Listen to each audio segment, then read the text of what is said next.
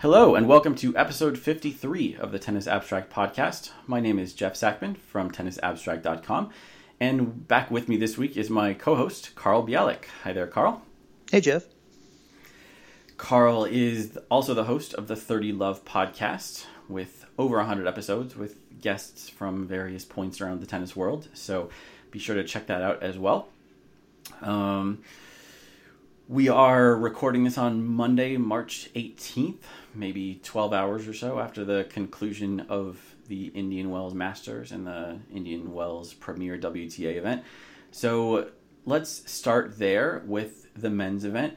Roger Federer was in the final. We just narrowly missed a Federer-Nadal matchup in the semifinal, but these were not the main stories, at least in terms of the trophy presentation. Of course, in most corners of the internet talking about tennis, Federer and Nadal will always be the main story.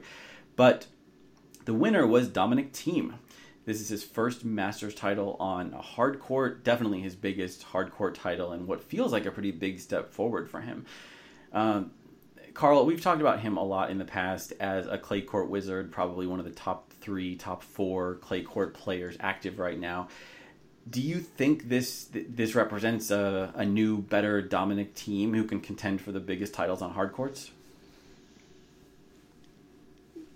I think we need a little more evidence, but as far as 2 weeks or really 8 or 10 days for the top seeds go, this was a really good outcome for Thiem. I mean, beating Federer on a hard court is a really big deal, at least based on your ELO ratings, and it's just so far beyond what we've seen from Thiem in terms of actual wins. Like he looked maybe almost as good in taking Rafa to a 5th set tiebreaker at the US Open last year, but he just hadn't come anywhere near a result like winning a Masters event on a hard court before.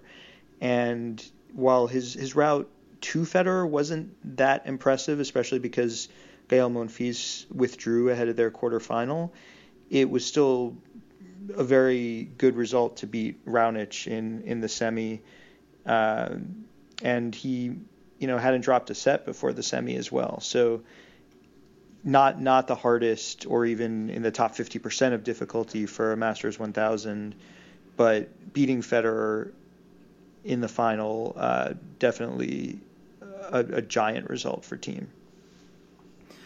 Yeah, I also noticed, as you say, with Thiem, it wasn't a particularly tough route to the final. Same thing for Federer. He got the walkover in the semifinals against Nadal, and his quarterfinal opponent was Hubert Hurkacz, who is perhaps an up-and-coming star, but certainly not there yet. So Federer has had much harder paths to those sorts of titles. I'm curious about Thiem. You mentioned before we started recording that you watched a good chunk of the final match. Thiem is known for playing very defensively, far behind the baseline on clay, and that has been known to hurt him on hard courts. Did you notice him playing more aggressively, or maybe a style better suited to the surface? It was mixed. It was really noticeable, for instance, on second serve returns, that he did what Rafa will often do on hard courts and stand way back, and it didn't seem like Federer was punishing him that much, but Federer was mostly winning his service games easily, and Thiem was doing what many players also do, which is after returning from that far back, running straight up into the court, so he was close to the baseline. So later in rallies, he was taking a more aggressive position, and there was a very crucial stretch of play late in the match, which turned very much on this question of how aggressively Thiem was positioning himself. Federer on successive points hit drop shots at 5-all, and both times did it sort of right out of the playbook of facing Thiem on any surface, that though he's fast, he's starting from a point very far back. And both times Thiem got to the ball and hit forehand, cross-court dink winners, and went from 30-15 to 30-40, broke on the next point, served out the match and the title in the next game. So I think those points maybe crystallized that he was slightly further up in the court, as well as maybe crystallizing that the drop shots weren't as good as they needed to be and weren't the right choice necessarily. But I think between getting to those balls and then showing off some touch in putting them away for winners when they weren't easy, Thiem showed some pretty good tactics and skill. So one of the comments I heard a lot during the first week of Indian Wells was people were under the impression that the surface was playing quite slowly. And Indian Wells is, I don't think it's known as a really slow hard court normally, but it's known as maybe in the slower half of hard court events. And if true, that would offer some explanation for why it was a breakthrough for Thiem. I mean, certainly a different story than if Thiem had won his first hard court Masters in Paris or something on the indoor hard courts there. Do you think that was a factor, that the surface was tilted a bit in Thiem's favor instead of Federer's? Maybe a bit. It's an interesting kind of slow where it's very dry and hot, so the court itself is slow, but the balls are known to fly. And if the stats at the end of the match, at least as tallied by Tennis TV, suggested that Thiem was matching Federer in terms of winners, and it certainly felt in rallies like he was often the aggressor, and he was the first to unleash a really aggressive shot, like a backhand down the line, changing the pattern of play. And he was doing it often, as I was saying, like pretty close up in the court, at least relative to what we're used to. So it wasn't the case of him being a clay court grinder on a slow hard court that was playing like a clay court. I think we're in agreement on this, that, I mean, this is an encouraging result for Thiem. It's not it doesn't change everything. I mean, we've seen him play very competitive matches on hard courts before on big stages, like you mentioned, the Nadal match from the U.S. Open. And he didn't have the toughest path to the title here. So I mean, we're not going to put him in the top 3 of hardcourt players right now. That seems a little bit premature. But looking at it from the opposite perspective, this seemed to me like a very winnable match for Roger Federer. I mean, he just came off winning Dubai. I'm assuming he was favored. I didn't look at the betting line before the match, but I'm assuming he was a favorite going into the final. Does it adjust your estimate of Roger Federer, knowing that he wasn't able to convert this final? Curious, do you know what your forecast said? I don't, but I have it close, a few clicks away. Okay. I apologize for the clicky sounds that I generally try to avoid. Well, I'll talk over them. No, it's I was trying to talk over them myself, but my forecast had Federer at 76%. It's actually a little more aggressive than I would have anticipated, but as you pointed out, Carl, my Elo still likes him a lot on hard courts, and my Elo is also not that optimistic about Thiem on hard courts, at least until today's update with Indian Wells in the system.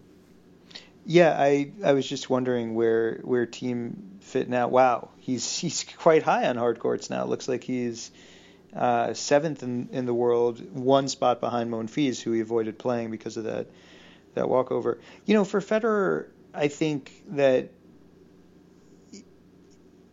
it's definitely a disappointing result. 76% doesn't surprise me because of his hard court prowess and Thiem's lack of it coming into the match.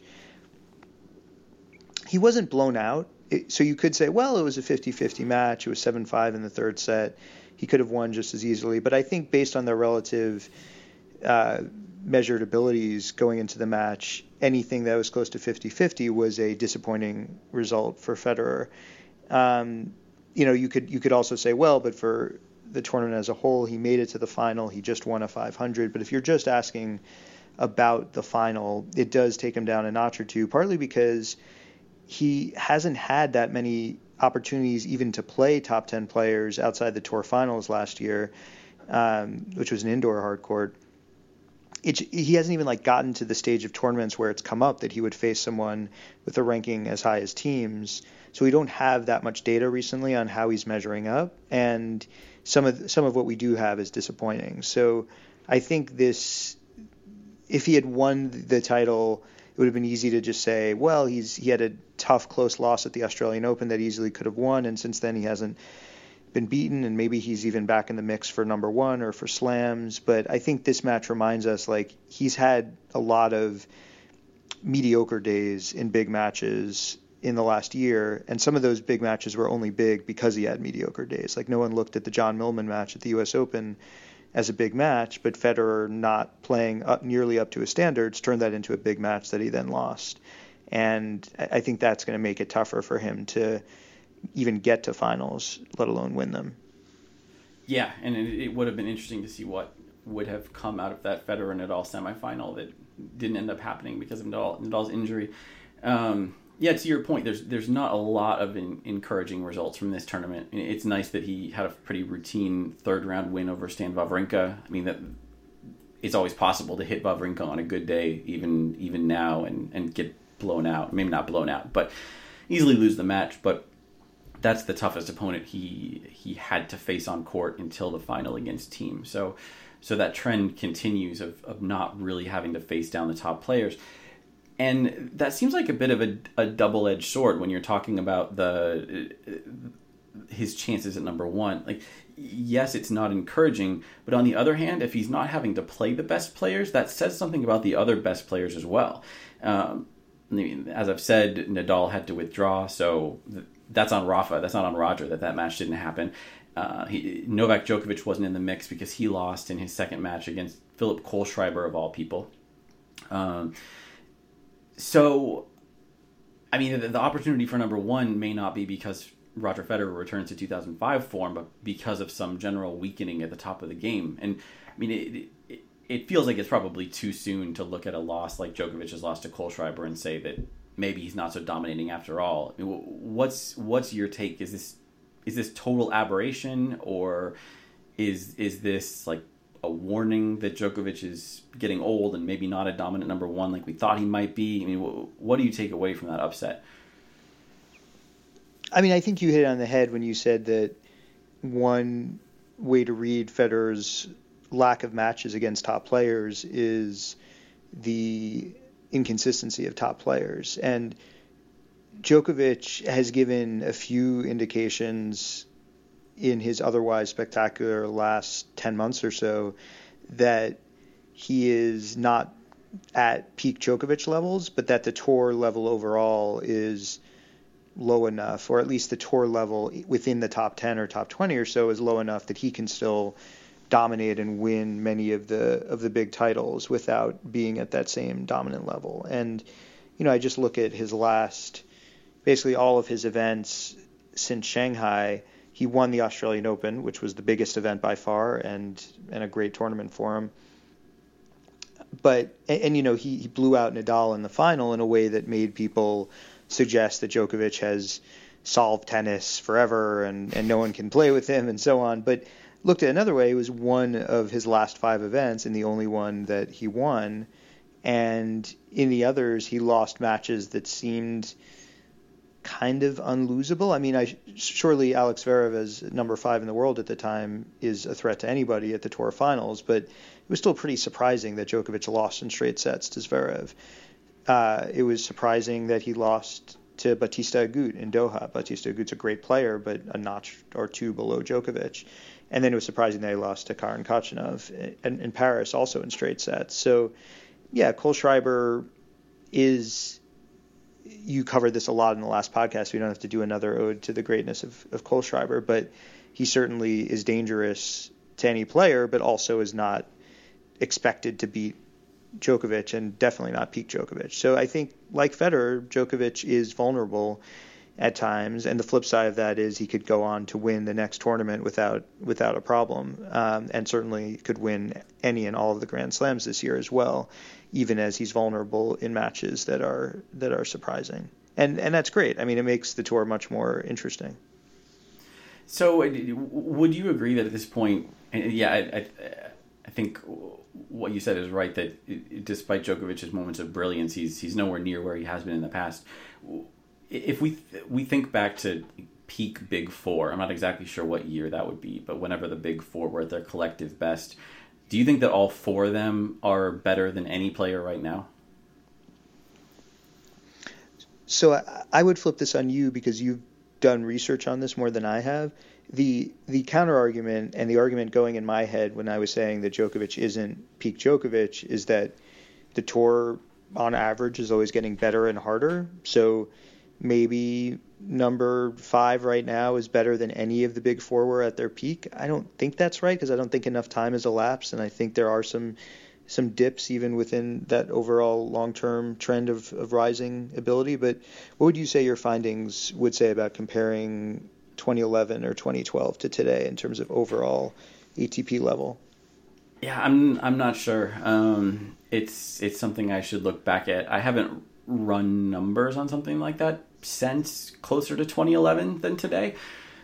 And at that point, I found something like you characterized it correctly, that at that point, I think my numbers were saying that if you adjust for difficulty level across years, David Ferrer was the 5th best player of all time, in the sense that 2013, David Ferrer would beat 1990 whatever Andre Agassi, or I'm not sure who else would be near the top of that conversation. But the point wasn't that David Ferrer is the 5th best player of all time. It was that if you adjust for the overall ability level of the tour, like if you could put 2013 David Ferrer in a time machine and send him back to the 1995 U.S. Open or 1995 Roland Garros, he would be the favorite, which says more about the evolution of men's tennis than it does about David Ferrer. And in general, yeah, that's what happens over time. Like if I had run that same study in 1995, probably could have said the same thing about whoever ATP number 5 was in 1985 compared to the field in 1985. But yeah, you might be right. This might be a time where that's not the case. I mean, it's a really hard topic to dig into, and I think a lot of people in a lot of sports have gone into it with the best of intentions and ended up just kind of mired in all of the variables and all of the unmet expectations that come along with it. Because you want to be able to go into these discussions and come up with an algorithm that ranks Sampras, Federer, Agassi, Laver, Djokovic, Nadal, and comes up with some slight twist on sort of fans' top 10 of all time. And that's never what it comes out to be. You could get something with Laver as number 1, depending on the way you set up the algorithm, or you could get something with Laver as worse than any member of the top 100 right now. So I don't want to finish this thought by suggesting that the results are meaningless, but it's important to remember that the assumptions are going to reflect exactly what you're trying to find, like whether you're trying to measure peak relative to the field or actual tennis playing skill at a moment in time, which are very, very different things. So it's all of which to say it's a very difficult question to answer, and I'd love to know how. Well, the current number 5 right now is Roger Federer, so it's not a great example, but I'd love to know how Stefanos Tsitsipas, for instance, compares to the ATP of 10 years ago, or how Andy Murray of 10 years ago would compare to the ATP of today.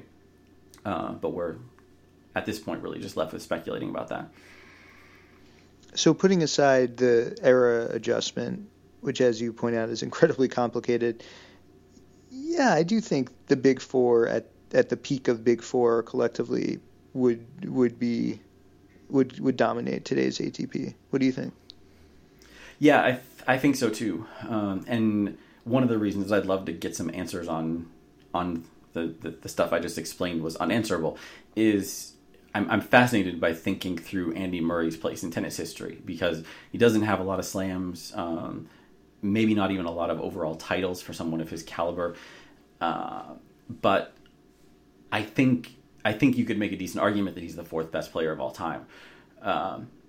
And he just happened to come along at exactly the wrong moment. I mean, I know there's tons of arguments you could make on the opposite side of the case for any number of players or just for mathematical reasons. But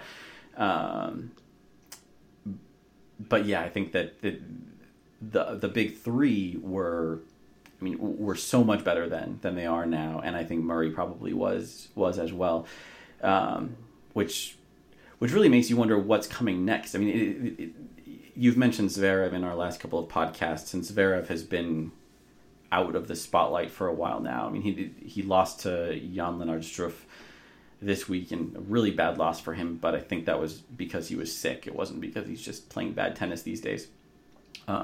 But Zverev's interesting, Kachanov's interesting, Tsitsipas has been surging this year. I mean, there's a lot of talent here, but if we accept this is a bit of a weak era, and they're still not beating the 30-somethings, including 37-year-old Roger Federer, I mean, it makes you wonder whether the weak era is ending, or whether this is just another sort of Lost Boys generation with a different cast of Lost Boys. Or if everyone looks like Lost Boys relative to them, especially while they're still playing. Yeah. Well, then and it comes back to how well we're doing at estimating the aging curve. I mean, we've talked about that in a few recent podcasts, and I've written about that it's easy to assume that Federer is well off of his peak, and he probably is, and Djokovic is off of his peak as well. But it's easy to say, like, we can't be that impressed because he just lost to 37-year-old Roger Federer, as if throwing 37-year-old as an adjective in there makes your argument stronger. But I'm not so sure it does, especially when you have Ivo Karlovic, who's now 40, getting to the fourth round of a Masters, something he hadn't done for 8 years. Granted, not that tough of a draw, but I mean the aging rules are different, and I don't think we have a good grasp on what they are. On that note, I do want to talk about Rafa. He had to withdraw, as I've said, probably 4 times already on this episode. He got through a tough match against Kachanov, and it sounded like maybe that was a winnable match for Kachanov, but I didn't get a chance to watch it. So he ended up not playing the semifinal at all. And he has a long record from especially the last couple of years of pulling out of hardcourt events before they start, or retiring in a hardcourt match, withdrawing mid-tournament at hardcourt events. Usually there's at least a story, if not a quote from Rafa after the fact, saying that the hardcourt heavy tour is hard on his body, which results in some of these withdrawals and his lingering knee problems. Do you think this is something that Rafa just needs to take a different approach to? I mean, he's showing up, he's traveling like he's playing the full tour, but his body isn't letting him. I mean, is it time for Rafa in his early 30s to just say, I can't do this anymore, I'm going to stop trying? I don't think so, no. I think there's something curious at work here where he's sort of the victim of his own success. Like this seems to come late in 2-week tournaments, and he's playing late in 2-week tournaments because he's playing really well early in 2-week tournaments. And if he didn't have that much success early, he wouldn't be putting as much wear and tear on his knees. So I don't know exactly what that suggests. Like, is he better off at 1-week tournaments? Should he play fewer? Should he only play the slams among the 2-week tournaments? But if he's getting to quarterfinals and semifinals at these big events, then he's doing something right on this surface that is supposedly his downfall. And so I understand the predicament for him and why he's not just, completely tearing up his schedule. If he were in the first or second round against, relatively outmatched opponents, withdrawing or retiring, then you wonder what's the point in the first place. But if he's getting to the semifinals of the U.S. Open and maybe sticking around in a match longer if he had won the first set tiebreaker instead of lost it, if he's getting a chance to face Federer in a semifinal at a Masters and then can't quite make it to that match, but did get to the position where he could decide whether to play it, then I can see why it's a very close call for him. I mean, he just made the final of the Australian Open 2 months ago. Of course he thinks he can play on hard courts and do well on hard courts. And in fact, he was pretty dominant at that tournament until he ran into Djokovic in the final. So, yeah, I don't think there's a clear answer here for him about how to proceed. Yeah, that seems to be a good summary. That I didn't mean to imply that he can't play at this level, since obviously he can. He's winning most of these matches. What strikes me as a little bit strange, though, is he always wants more clay. I mean, that seems to be where the narrative always goes. Like back in the day, you could play almost the entire season on clay court events.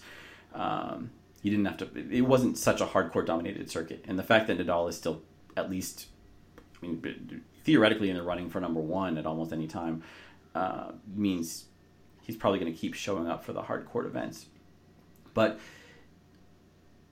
I wonder what, since Carl, you've thought about the schedule a lot. I mean, it seems like if we were to have more clay court events than are currently on the main schedule, you'd end up having a more fragmented tour. Like you'd have more weeks where there were multiple events going on in different parts of the world.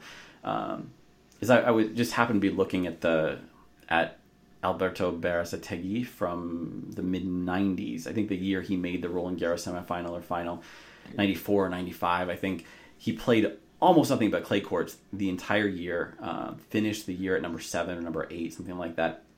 But aside from the U.S. Open, after Roland Garros, he was playing clay court tournaments where there were hard court tournaments elsewhere, and that's not something that's an option anymore. Do you think we'd be better off if the tour were more fragmented, where you could be a clay court specialist and just play clay courts 9 months of the year? No, I don't think so. I mean, I think that the vast majority of players showing that physically they can. We've got a caller again trying to call into the show. It's just. This is not a call-in show. I'll just direct them to Tennis Abstract Podcast call-in show, the one we're launching soon. What was the question? Fragmented tour. Oh yes, fragmented brain. 9 months yes, on clay courts. Absolutely. So I silenced my cell phone, but I still have a landline in 2019. I think that most players can last on different surfaces, can make it through tournaments without retiring or withdrawing, can play full schedules on all of them, and can compete on all of them in a way that at least is different than how we seem to remember past incarnations of the ATP Tour. And we see team winning on a hard court is maybe fresh in my mind when I say it, but I think we've talked about Cecchinato being able to at least play lots of events off of clay in a way he hadn't before, and in a couple of them showing good results, and maybe he'll build on that in the future. We occasionally see some players we think of as more successful on fast courts, finding success on slow courts, including clay courts here and there. And they stick it out, and part of the fun is seeing players trying to adapt. So I don't know, letting players always choose their favorite surface, I think ends up limiting their growth and limiting the fun of the sport, and seeing the same players compete in different settings around the world. I think if there were lots of examples of players saying, like, my body can only handle X surface, and their results kind of backing that up, then that might call for a different, more drastic kind of change. Yeah, the other thing I was thinking about with Nadal's withdrawal this time, and the ensuing discussion along these lines, is this is something of a new topic, because you have these players who are playing into their 30s and having the sorts of problems that used to end careers in the old days. And old days can mean, 20 years ago or less at this point. I wonder if we should discount those concerns a little bit, because if you're choosing to play past 32 or 35 or whatever you consider the magic number to be when tennis careers used to end, I don't think that the tour needs to adjust to your needs, because not that long ago, players weren't lasting this long anyway. I mean, maybe you could have managed your schedule better earlier in the career, or I don't know exactly what the implications are, but it seems like a concern that's modern and maybe fleeting, because we have this generation of players who are lasting into their 15th, 20th full year on tour. Yeah, I mean, Nadal turns 33 in June, and he wouldn't have quite the option that Federer had to the last two seasons just cut out the clay season entirely, because if Nadal cut out the non-clay season entirely, it would be a much bigger share of the events and weeks and points and dollars. But he certainly could choose to play less of it, and still, because of all the points he would get fully fresh on clay, and maybe at the events he's handpicked as best meeting his abilities off of clay, could still be very competitive for keeping a ranking in the top 2 or 3, and having a good seed at all the slams. So he does have an option to tweak things somewhat, and the tour does make accommodations for players as they get older, especially the more accomplished players, in terms of being able to skip more Masters events, for instance. And yeah, I mean, Rafa could, I'm trying to think what would be a very Rafa schedule. It would be something like playing only the Australian, maybe exhibitions leading up to it, then Indian Wells, then clay, then probably just exhibitions leading up to Wimbledon, then one of the 2 North American hardcourt Masters leading up to the U.S. Open, play the U.S. Open, maybe play Shanghai and or Paris, and then the Tour Finals, and that's a pretty light schedule. Yeah, another alternative that might be a better parallel to what Federer's been doing the last couple of years is just to skip everything before the clay season. I mean, it seems extreme to think of Rafa not going to Australia or Indian Wells or Miami, and I agree. What you said sounds more like what Rafa would do, but if we're thinking about what his true options are, he could have a 4-month, maybe 5-month off season if he. I guess he'd want to warm up of some kind, but if he started in Monte Carlo, played the entire clay season, played maybe Queens and Wimbledon, and then played not a full hardcourt schedule, but maybe the hardcourt tournaments you mentioned, that's certainly enough opportunities to stay in the top 3 or so. Maybe it would be tough to be number 1 if someone like Djokovic was dominating the tour, but he would have a lot of time off. He would miss one entire hardcourt season, and certainly be in good shape for the clay court season, which would matter the most for him. Yeah, I really like that idea. And yeah, you add up Australian Open plus 2 Masters, and it's pretty similar to French Open plus 2 mandatory Masters in terms of skipping things. And yeah, it would be a neat kind of divide to the season for him. I think Monte Carlo would love that if they knew they had the first appearance of Rafael Nadal every year. That would be a tremendous marketing boon for them. Yeah. So one last topic before we switch over to the women's results in Indian Wells. One of the true oddities of the men's draw was the run of Miomir Cechmanovic. I didn't think to check the pronunciation before, so apologies to Serbians and others who know better what I should have just said. But this is a guy who's a very promising young player. I think he won a junior slam. He's 19 or something now, I'm not sure. But got in as a lucky loser to the main draw because someone withdrew late. His lucky loser spot got him a first round bye, so didn't have to play the first round. Second round, let's see. Oh, I had it right. Played Maximilian Martyr in the second round. Laszlo Gera in the third round. This is a clay court guy who had to get a wild card because he was so lowly ranked just 6 weeks ago. Won by retirement over Yoshi Nishioka in the fourth round, and thus made it to the quarterfinals where he lost to Ronic. So one of the weaker runs to the quarterfinals of pretty much all time, I would think, for a player who didn't have a seed. And what makes it particularly worthy of discussion, I think, is the fact that he got in with the lucky loser spot. And this happens at most Indian Wells in Miami. One of the seeds withdraws late. Someone from qualifying gets the extra lucky loser spot where they not only get into the draw, but they get a first round bye. But the fact that someone could take advantage of that and run to the quarterfinals with all the points and money that implies, especially without having to face anyone particularly good,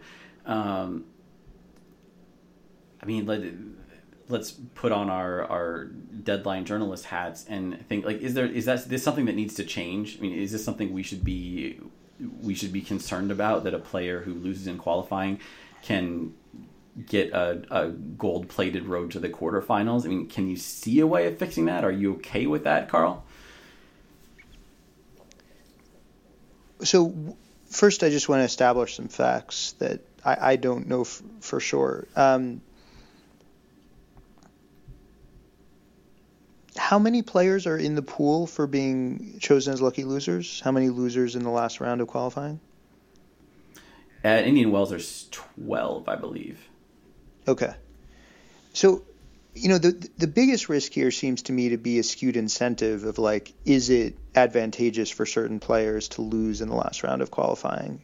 And it seems like if the pool is that big, then probably it still doesn't make sense. I don't know. How do you think that shakes out? Well, I hope someone will correct me if I'm wrong about this, but at the slams, lucky losers are determined by a random draw of the top 4 ranked first-round losers. But at ATP events, they're still taken on straight ranking. So the Gimelstob rule does not apply outside of slams? I believe so, yeah. So it looks like Kecmanovic was actually the third lucky loser in. Berankis was first, Rublev was second, then Kecmanovic. They were the 3 seeded players who lost in the final round of qualifying. So if I had been Kecmanovic, I wouldn't have been thinking, it's okay if I lose, I'm still going to get in, because he probably wouldn't expect that. And he did have a very hard-fought final qualifying round match against Marcos Giron, who had a nice run of his own. But had he been in Berankis' place, then Berankis himself would know probably going to get in, especially with some of the lingering injuries among players in the 32-player seeded pool. What would be the downside to waiting to assign any qualifiers or lucky losers until like the deadline for knowing how many spots were open, I guess? Well, the downside is that you can't do it at these tournaments because if a player with a bye withdraws at the last minute, the first round is already over. Right. So most of the qualifiers and maybe even some lucky losers have already played. And are there players? Sorry, some of these questions are going to seem dumb probably to some listeners, and some of them might have the same question. There's like the last player out of the draw because of the ranking cutoff, and some of those players are not in the qualifying tournaments. Is it practical to get any of those into those slots? Someone who didn't play qualifying? Yeah, because I guess they're not around to be slotted in, right? Yeah, unless they're playing doubles, then I wouldn't think they'd be around. Right, and I guess that doesn't happen that much. Yeah, it seems like a really hard problem to solve. I mean, I thought there was one tournament recently that addressed this directly by moving around the seeds, which would create its own logistical problems, but at least would mean that maybe someone who has a higher ranking gets the spot, which we would feel like they'd be more deserving of than someone who lost in qualifying. Well, that's what you do if a seeded player withdraws early enough, and I think that's the big issue. Is so if the qualifying has started and the number 1 seed withdraws from the tournament, then whoever the 33rd seed would have been becomes a seed and gets a bye, and some players are shifted around to make the draw what it would have been had that number 1 player not been in it in the first place. So I think usually like one of the last 16 seeds becomes one of the top 16 seeds, one of 9 through 16 gets one of the 1 through 8 spots, and so on. So they can do a lot with the draw before first round matches start. The issue comes up especially at Indian Wells when you can have a first round singles match on day 1 and some of the seeds aren't going to play until day 4. Once first round matches start, then the draw can't be touched except to put in lucky losers as necessary. Okay, here's one proposal. Instead of one lucky loser getting that golden spot, 2 lucky losers play an additional first round match to determine who advances to the second round. Yeah, I like that a lot. At least that player would play as many matches as the other qualifiers. What would you think about if after the tournament has started, if a player with a bye withdraws? What if you just treat that as a mid-tournament withdrawal and makes that a walkover for the player he would have faced in the second round? In the second round, yeah. Yeah, that occurred to me too. I like that too, but it's sort of like, why have the lucky loser system if not to fill in gaps in the draw? And you're also making you're making that first round match a golden spot, though at least it's not maybe as glaring an inequity as lucky loser versus qualifier. Yeah, and in some cases you wouldn't know it was a golden spot when it happened, right, if the opponent hadn't pulled out yet. Yeah, I mean, it's a tricky situation, and it's the sort of thing that probably you and I are among the few who care a lot about it, because if you're a fan at Indian Wells, you might be bummed out if your favorite player withdraws, but you're not going to care that much about another qualifying versus lucky loser type match on day 3 when there's so much going on at a tournament like this. Just almost like a slam in terms of the number of options of matches to watch at any time. But then it does have these follow-on effects where now Kecmanovic, who lost in qualifying, let us not forget, he gets quarterfinalist points from a Masters, which is going to, I would think, artificially inflate his ranking for some time to come. I only say I think because maybe he really is that good. Maybe he would have gotten to the quarterfinals anyway, but everything we know suggests he's not there yet. He may live up to that ranking, but the odds are against it. So it's yet another way in which the ranking system gets skewed, and in this case, in a pretty big way for the next 12 months.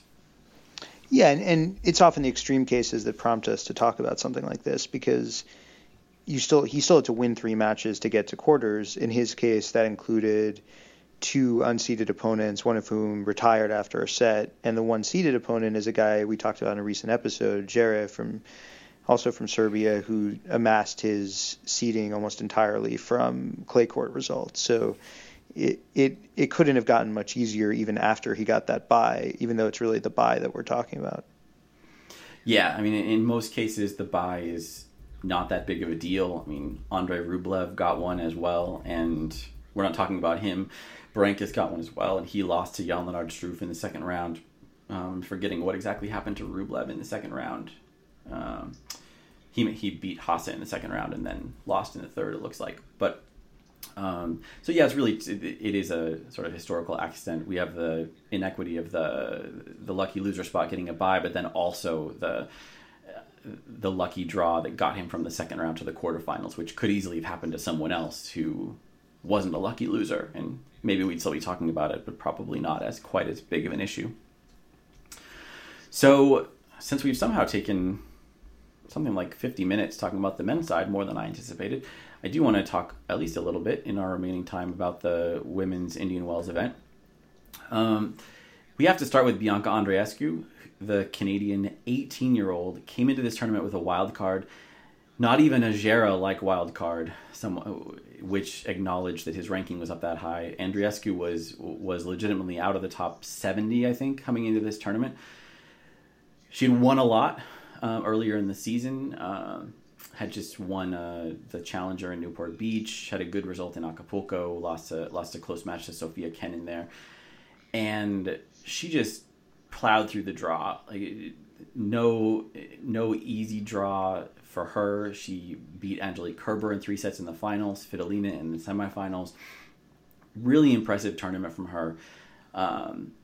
She was outside the top 150 at the beginning of the year, and now she's number 24 in the ranking, which seems very much deserved to me. Let's go straight to the big picture, Carl. We have all of these very young women players who are at least gradually taking over the sport. I mean, Osaka is still 20, I think. She's won the last 2 slams. Aryna Sabalenka is, at the very least, the #1 WTA star of this podcast. Diana Yastremska is winning a lot of matches. We had a 16-year-old win the ITF 60K in Shenzhen this past week, a 15-year-old win in ITF 25K. Also this past week, Andreescu's 18. Does the fact that these women are having so much success so fast tell us something about the last era, that maybe the post Serena era of Halep and Pliskova and Kerber and all these women? Is this the final piece of evidence we needed to say that was kind of a weak era, as a lot of people suspected all along? Not yet, I think. Osaka has her 2 major titles, and Sabalenka has the next 40, I think, by your projection. And Ostapenko 43. Okay, and Ostapenko. She's going to win all of the 2020s, but that starts with Roland Garros. Okay. No, 22, because Halep's going to win Roland Garros. Sorry. Okay, no, that adds up definitely. And Ostapenko has 1, although I think you count it as 0.5 based on comments on the show. So they haven't yet taken over the top 10. They haven't yet dominated the slams, notwithstanding that Osaka has won the last 2. But I think I need to see a little more to write that story about the previous generation. There are a lot of multiple slam winners in that generation, and so some of it I think is just them sharing the riches among themselves. But there's definitely a lot of candidates ready to step up and do it even this year. I mean, Andreescu is just remarkable, as you said, in her rise just within a few months from outside the top 150. And it really makes me excited to see what she'll do with the rest of the year, let alone the rest of her career.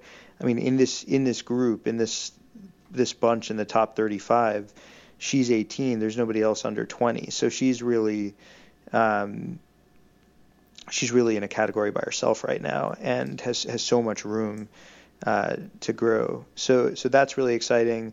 And Anisimova is 17. I mean, there's just so many players who could do it. I just want to see more of them do it. And Sabalenka, for all her promise and all of her plaudits on this show, hasn't yet quite done it. And it could just be maybe that this generation is Osaka's generation until proven otherwise. Skating on thin ice, Carl. That sounded almost like a criticism of Aryna Sabalenka. That's not what we do here. Well, I should be careful because I know there's some very good guest hosts waiting in the wings. So, I mean, yeah, who know better than to say these sorts of things about Sabalenka. Exactly. Who, by the way, I'm not sure whether you even noticed this, Carl, since I know you've been traveling. Sabalenka and Elise Mertens won the WTA doubles final. You think I'm not checking double scores while I'm traveling? Come on. So that means you did know that? I did know that, and they don't have many. Was that their first tournament together? I'm not sure. I know. I think maybe they've played once or twice before, but Mertens had a regular partner until maybe the end of last year. She was playing with Demi Shores. Yeah, they were a great team. Yeah, I mean, Mertens is an excellent doubles player, especially for someone who is primarily focused on singles. And they beat the number 1 team, Siniakova and Krejcikova. So your projection was for doubles major titles by Sabalenka?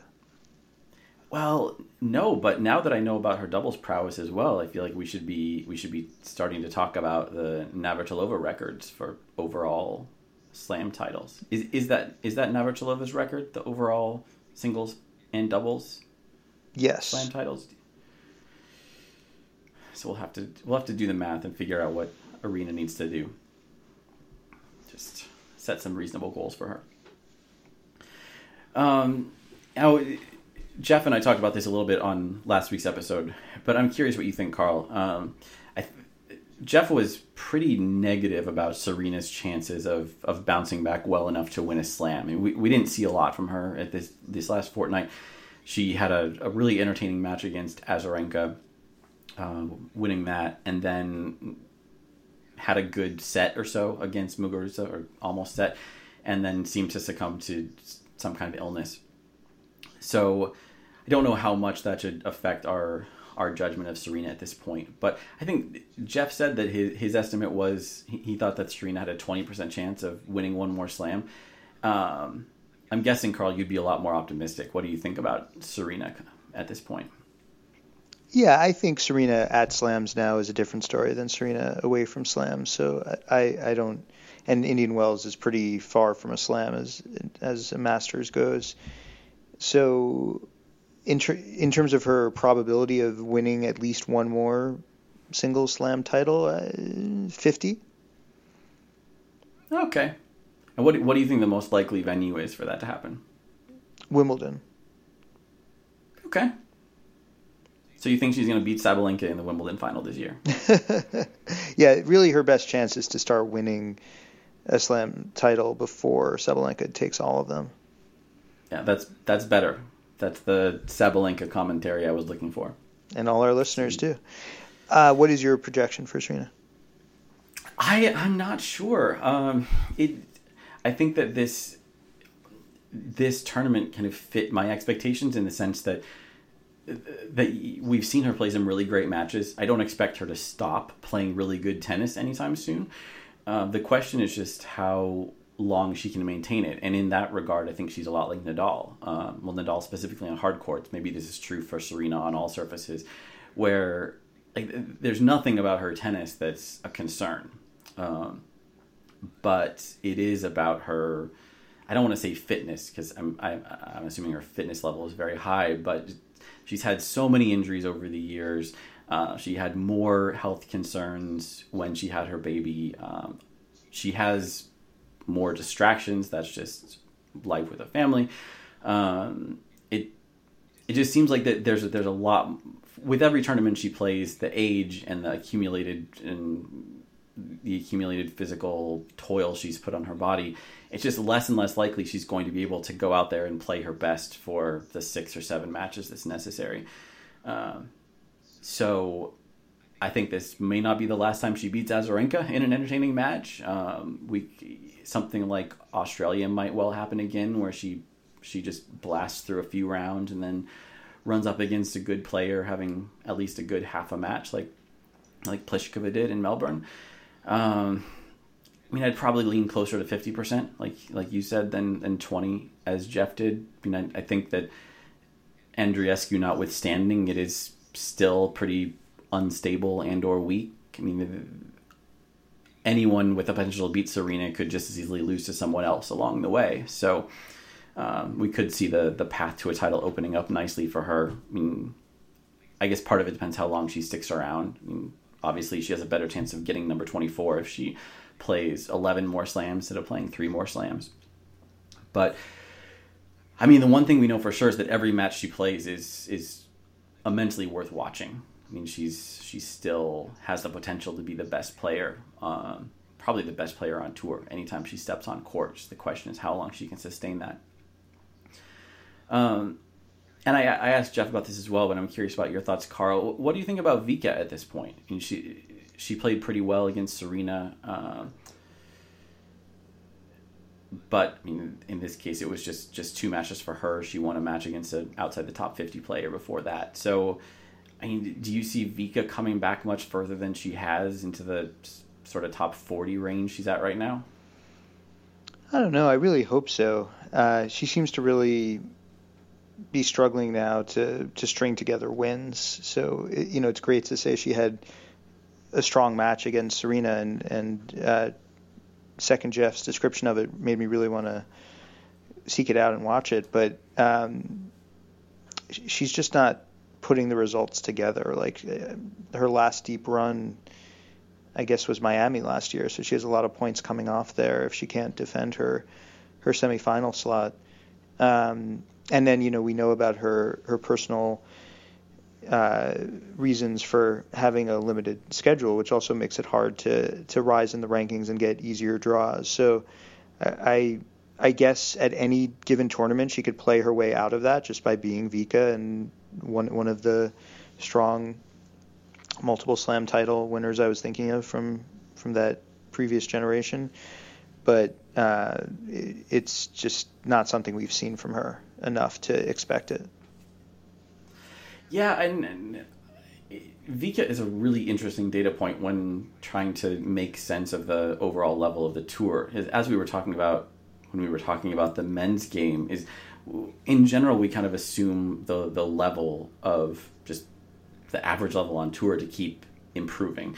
And there's reason to think hasn't been happening on the women's side, partly just because Serena has been able to drop in and out and dominate kind of at will. But Vika is the other side of that coin. I mean, she was so good. I mean, she was number one. She won slams. She looked as dominant as anyone on tour at times.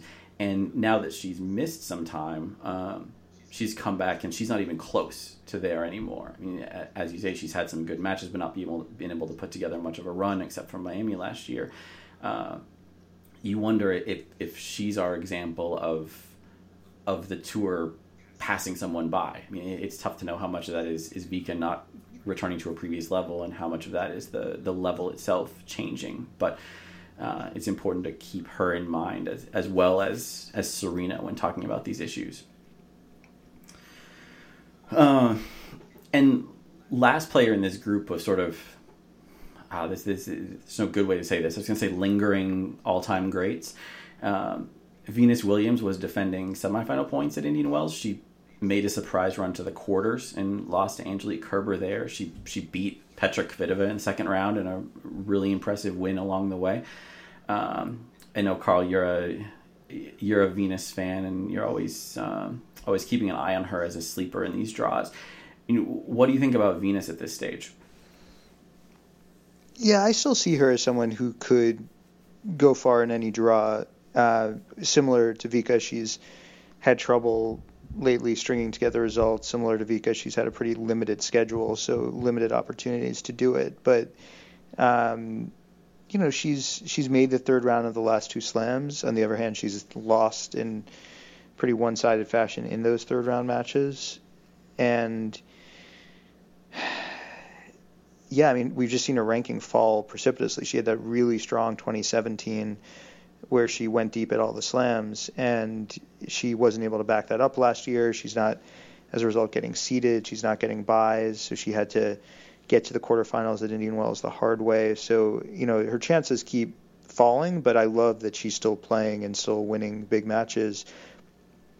Given that last week you talked about Sasnovich being able to come back from losing bagel sets to win matches, it was great to see her do that in the first round at Indian Wells against Petkovic. I mean, she wouldn't have had her good run if she hadn't been able to shake off the bagel second set to win the third set 6-3 and then go on to win her next three matches before facing Kerber. So, yeah, I think she's still very much a factor, and still with her scheduling showing herself to be very motivated to keep competing. I think with any former number one, former great champion, there's the question that we posed about Federer in a recent episode of how low would they let their rankings go while still being game to compete. And, Venus is in the 40s now, and that's in ranking, not age. And maybe there is no limit. I mean, she and Serena have at times had to miss long stretches of play and then see their rankings fall a long way